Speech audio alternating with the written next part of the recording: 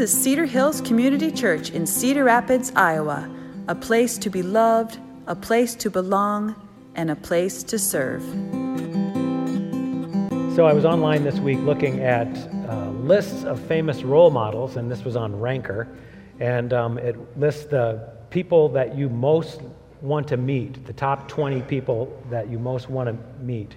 And nothing on this list really surprised me. It was people you would expect: Abraham Lincoln, Isaac Newton, Albert Einstein, Michelangelo, Mark Twain, Martin Luther King Jr., Leonardo da Vinci, Anne Frank, Beethoven, Ben Franklin. So no surprises, right? Really? But then, right before William Shakespeare was a name that just jumped out at me, the name Steve Irwin. Do you remember him?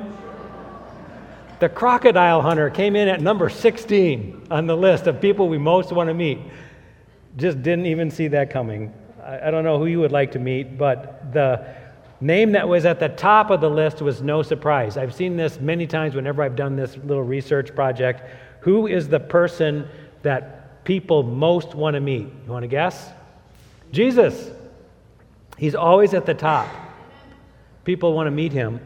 And this is the reason why we're having this series right now. We're talking about meeting Jesus, what it meant for us to meet him, and we're looking at stories of other people who met him. And when people meet Jesus, here's what we know: unexpected stuff happens.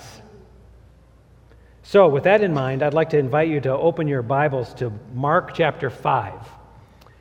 The story we're going to look at today is at Mark 5, verses 1 through 20. You already got a little tip-off about who the story is about from the children's message, but we'll read it together from this passage. Mark 5, starting with verse 1.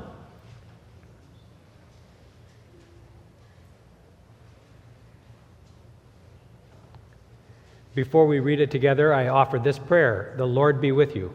And also with you. Mark 5. They went across the lake to the region of the Gerasenes. When Jesus got out of the boat, a man with an impure spirit came from the tombs to meet him. This man lived in the tombs, and no one could bind him anymore, not even with a chain. For he had been chained hand and foot, but he tore the chains apart and broke the irons on his feet. No one was strong enough to subdue him. Night and day among the tombs and in the hills, he would cry out and cut himself with stones. When he saw Jesus from a distance, he ran and fell on his knees in front of him. He shouted at the top of his voice, "What do you want with me, Jesus, Son of the Most High God? In God's name, don't torture me." For Jesus had said to him, "Come out of this man, you impure spirit." Then Jesus asked him, "What's your name?" "My name is Legion," he replied, "for we are many." And he begged Jesus again and again not to send him out of the area. Now a large herd of pigs was feeding on a nearby hillside, and the demons begged Jesus, "Send us among the pigs. Let us go into them." Jesus gave them permission, and the impure spirits came out and went into the pigs. And the herd, about 2,000 in number, rushed down the steep bank into the lake and were drowned. Those tending the pigs ran off and reported this in the town and countryside, and the people went out to see what had happened. When they came to Jesus, they saw the man who had been possessed by the legion of demons sitting there, dressed and in his right mind, and they were afraid. Those who had seen it told the people what had happened to the demon-possessed man and told about the pigs as well. And then the people began to plead with Jesus to leave their region. As Jesus was getting into the boat, the man who had been demon-possessed begged to go with him. But Jesus did not let him, but he said this, "Go home to your own people and tell them how much the Lord has done for you and how he has had mercy on you." So the man went away and began to tell in the Decapolis how much Jesus had done for him, and all the people were amazed. This is God's word, and it's true, and we can rely on it. We're going to look at three things today. We're going to look at the demon-possessed man and the life he had before he met Jesus. We're going to look at how he met Jesus, and then we're going to look at what happened after he met Jesus. So before he met Jesus, I think I could summarize it this way: his life was in total ruin. And this guy was in a bad state. Some of us are familiar with Ephesians 6. It's one of the passages we've been memorizing. And there's a verse in there that says that our battle is not against flesh and blood, but our battle is against principalities and powers and forces of evil from dark places who are at work in this world. This man knew firsthand this battle. He was possessed by many demons. Dark forces had stolen his life away. He lived in the caves that once served as tombs. He wandered around naked. One of the other gospel accounts makes it clear he was completely naked. He beat himself with stones to try to end his torment. He lived in a state of total ruin. Now the people in the villages nearby had seen this man for quite some time, and they were afraid of him too, so they had tried to subdue him. And they had done that with chains, wrapping him with chains. And he was so strong that the chains would not protect the people from his lunacy. Mark's testimony makes his condition absolutely clear. He had often been chained hand and foot, but he tore the chains apart. No one was strong enough to subdue him. Night and day among the tombs and in the hills, he would cry out and cut himself. This man's life was a total ruin. Now maybe you're sitting here and you can't relate. Maybe you can. Maybe your life has been in total ruin at various times. But if you can't relate to the total ruin, you can maybe relate to the feeling of helplessness. If you've ever been tormented by darkness, anxiety, addiction, hardship, pain, and you felt like there was no way out, nothing can be done about this, I'm trapped, the life I wanted has been stolen from me. If you can relate to any of that, then you can relate to this man's feeling. His life was in torment. He was living through this dark moment, and that's the way his life was until he met Jesus. And then meeting Jesus, we get this interesting question, which Jesus often asks to people who are in difficult situations. He asks them, "What do you want?" And this was the same questions the demons asked Jesus. "Jesus, what do you want?" So there's this little tension immediately in the story. When this man saw Jesus from a distance, he ran and he fell on his knees in front of him and he shouted at the top of his voice, "What do you want with me, Jesus, Son of the Most High God? In God's name, don't torture me." He's afraid. He's been tormented by others. Is Jesus going to add to that? But Jesus makes his intentions very clear. He says, "Come out of this man, you impure spirit." Jesus has come to rescue him. He's come to liberate him, to set him free, to release him from this. The demons don't want this. As I'm reading this encounter, I'm reading that this interaction initially is between Jesus and the demons, not the man. The demons are asking, "What do you want?" The demons are nervous. They know Jesus wants to free this man, and that's not what they want. So they get into this defensive stance. They don't want to lose the life they've stolen. They bow before Jesus. They invoke the name of Jesus. They claim that Jesus has no right to do anything over that. He has no power. He has no authority over the situation. The demons are trying to get Jesus to not rescue the man. They beg Jesus not to torment them. As the conversation continues, Jesus asks their name. And I think, again, it's not a conversation with the man, it's a conversation with the demon. Asking the name would give Jesus power over the demon, even more power than he already had. And the demons know that. So they give this evasive answer. They say, "We are legion," which is just a technical way to say we're many. We find out later that the pig herd was about 2,000 people. Could it have been as many as 2,000 demons inside this one man? Can you imagine the torment? Recognizing their dire situation, the demons beg Jesus not to destroy them. For some reason, they think that getting cast into the pigs is a better idea. Maybe it's the best of a bunch of bad options. So they say, don't destroy us, don't send us to the pit, don't do these other things you could do. Instead, just send us over to these pigs. And so Jesus does. He sends him into the pigs, and apparently this spooks the pigs. And so the pigs run off the cliff into the lake, and they drown. The demons end up destroyed anyway, and the man is set free. Jesus is a liberator. The pigs are gone, the demons are gone. The once lunatic man, the man who was tormented, who could not be contained by chains, is now sitting calmly at the feet of Jesus. This is what happened when the man met Jesus. This miracle demonstrates the power and authority that Jesus had in this man's life. Now for Mark, this is a big deal. In fact, most of Mark's gospel is written so that he can make the point that Jesus has power and authority. We see this over and over again throughout Mark's gospel. He actually dedicates more of his gospel to the testimony about the miracles of Jesus than any of the other gospel writers.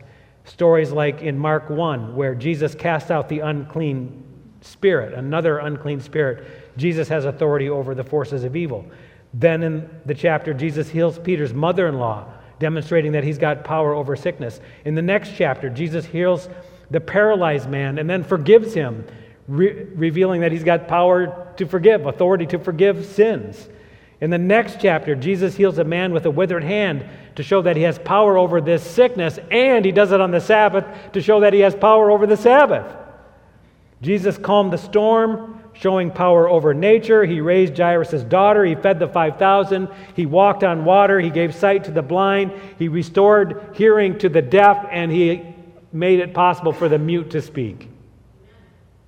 Jesus has power and authority. Because of this power and authority, people flocked to Jesus. They were amazed by this. Like, whoa, wouldn't you like to be part of something like that? I want to see that kind of power. I want to see it unleashed. Can you imagine the pig herders going to town and saying, hey, you wouldn't believe what just happened? And the town probably emptied to go see this man with this power and authority. But then they get out there and this starts to sink in. What are the implications of a person who has so much power and so much authority? What does that mean for us? And some were amazed at this power, and some, frankly, were horrified by it. It's scary.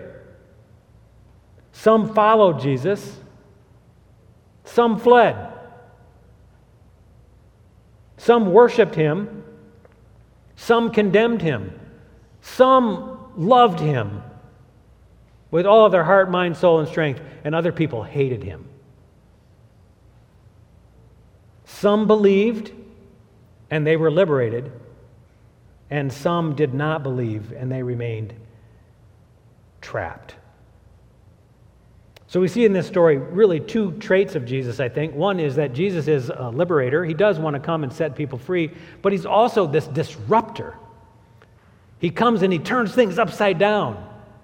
He does the unexpected, and not always in a way that we like. Everyone who met Jesus had a very strong reaction to him. Everyone who met him loved him or hated him. There was no neutral with Jesus. That much disruptive power and authority, it's too much to ignore. Now, some people didn't know what to do about this power. They were undone, and I think the pigs were an example of how disruptive this is. So the pig handlers watched their livelihood dive into the lake and drowned. And they were furious about it. You just destroyed my life. The life I had, the life I loved, the life I wanted. You took power and control over something I didn't want to change. When the community realized the same thing, they were filled with fear. And we see the community's final reaction at the end of this encounter is they're begging Jesus to leave the area. They don't want to be there. I think it's sinking in on them. I don't know that we want to deal with that much disruptive power either. I don't know that we want that much authority. Now, this reaction is not uncommon. The woman earlier in Mark with the issue of blood, who was healed by Jesus when he touched his cape in the crowd, when Jesus turned on her, she was afraid. She recognized the power and authority that Jesus had over her. The disciples who were in the boat, scared about the storm, witnessed Jesus calm the storm, and then their reaction after he calmed it was they were afraid of Jesus. If you read the story of the raising of Jairus' daughter, everyone who watched that was afraid. Why? Because they're recognizing Jesus, the disruptor, has power and authority over these things. So if he has power over those things, that means he's got power over us too.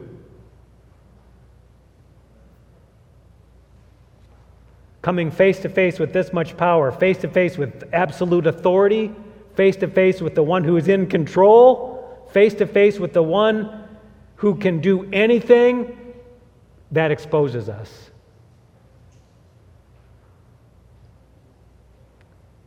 This is a big deal. Jesus has authority and power over you and over me.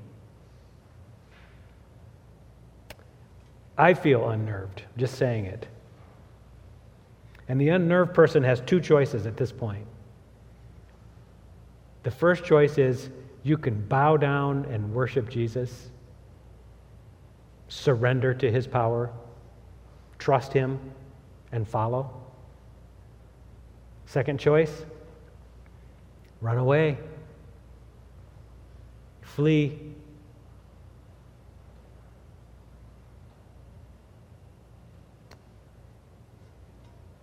The man who was freed from the evil spirits after he met Jesus, he chose the surrender. He bowed down. He worshiped Jesus. In fact, as we heard in the children's message, he really wanted to follow Jesus. Can I come along? Can I get in the boat with you and your disciples? I want to stick close. I mean, do you blame him for that reaction? I mean, he had this life in total ruin and now he's been rescued, and who wouldn't want to stick around that and stay there? But Jesus gives him a very specific charge. This is kind of like the charter or the calling for all disciples. He says, no, your call is to do two things. First, go home to your own people. And second, tell them what the Lord has done for you. That's it. Go home and tell your own people what the Lord has done for you. This is our calling too. And everyone knows someone in darkness. It starts in our own neighborhoods. Maybe even it starts in our own homes. I have a neighbor who stopped me on a walk earlier this week, and this is a neighbor that, it's not this neighbor over here. It's another neighbor down at the end of Orchard Drive, and she stopped me and she said, do you know what's going on with Kevin, which is another one of our neighbors? And I said, no, I didn't know. And she goes, well, he's got cancer and he's scared. And he's just started treatment. And this is a neighbor I've never talked about with spiritual things before. We've had lots of conversations, lots of dog walking, chit-chat, and all that. But she says to me, I know you're a good person and I know you'll pray for him. I don't know how she figured that out. I said, yeah, I will. And then she said, can you talk to him? And I go, yeah, I'd love to talk to him. So I talked to him this week. And I've never had a spiritual conversation with this neighbor. But I said to him, how are you doing? I heard about this diagnosis.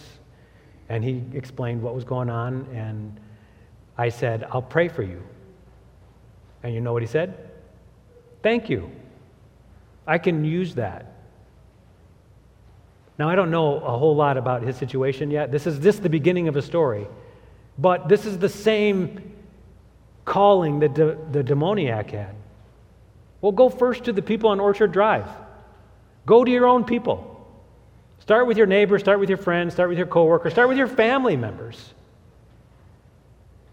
Part one, and then part two, tell them about the Lord. Tell them what the Lord has done. That's the whole charge. Tell them what the Lord has done. Sometimes I think we make this overly complicated. But this is the essence of testimony, isn't it? We say, there's darkness, and I know there's darkness in the world because I know there's darkness in my own life. You know, I was sinking deep in sin once too, far from the shore, and the hand of the Master reached down and pulled me up out of the waves, and does every day. So that's a testimony about darkness. It's my story. So you tell your story, and then you tell them about Jesus, and you tell them how Jesus wants to confront the powers of darkness, and he has the power and the authority to do something about it, and then you let God work. This is the first step in bringing the kingdom of God to earth as it is in heaven. God uses us for this mission. So that leads me to some next steps for everyone to consider. And the first one is this. Well, maybe you need to discover the power and authority of Jesus for yourself. Is there something in your life, something you don't want him to have control over? Something you don't want to surrender? Something you don't want to let go of? Discover that he has power over it already. Surrender to him. Bow down to him. Confess to him. Confess your sin. Confess the darkness. Admit you need help. Discover the power and authority of Jesus. And then, after you do that, you discover the mercy and compassion of Jesus. You discover that Jesus isn't here to condemn us. He doesn't want to squash us like a bug. He wants to rescue us. He wants to liberate us. He wants to set us free because he's a God of compassion and mercy. That's the God we know. And then go tell your people about Jesus. Share your testimony of what Jesus has done for you. Jesus, you know, is the one person people most want to meet. And they could meet him because you tell them what Jesus has done for you.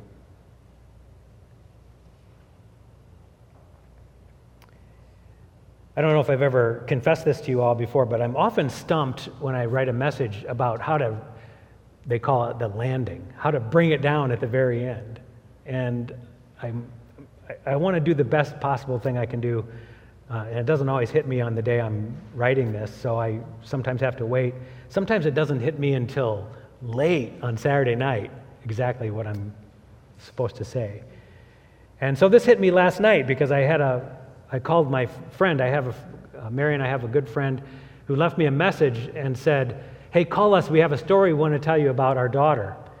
And Mary and I have been praying for this daughter for many months. She's been in a state of depression and anxiety so serious that she hasn't taken a shower or brushed her teeth for 2 weeks. That's how dark her life is right now. She feels completely unable to respond and carry on life. And she's got a little boy she's trying to take care of. She's a single mom. She's got a job. She's trying to maintain all this stuff, and she's so depressed she can barely function. So we called and said, what's the story about your daughter? And they said, well, some friend invited her through Facebook to come to a service that was focused on depression and anxiety. And I'm not sure this friend even knew that she was in such a bad way. And this friend of ours decided she would go.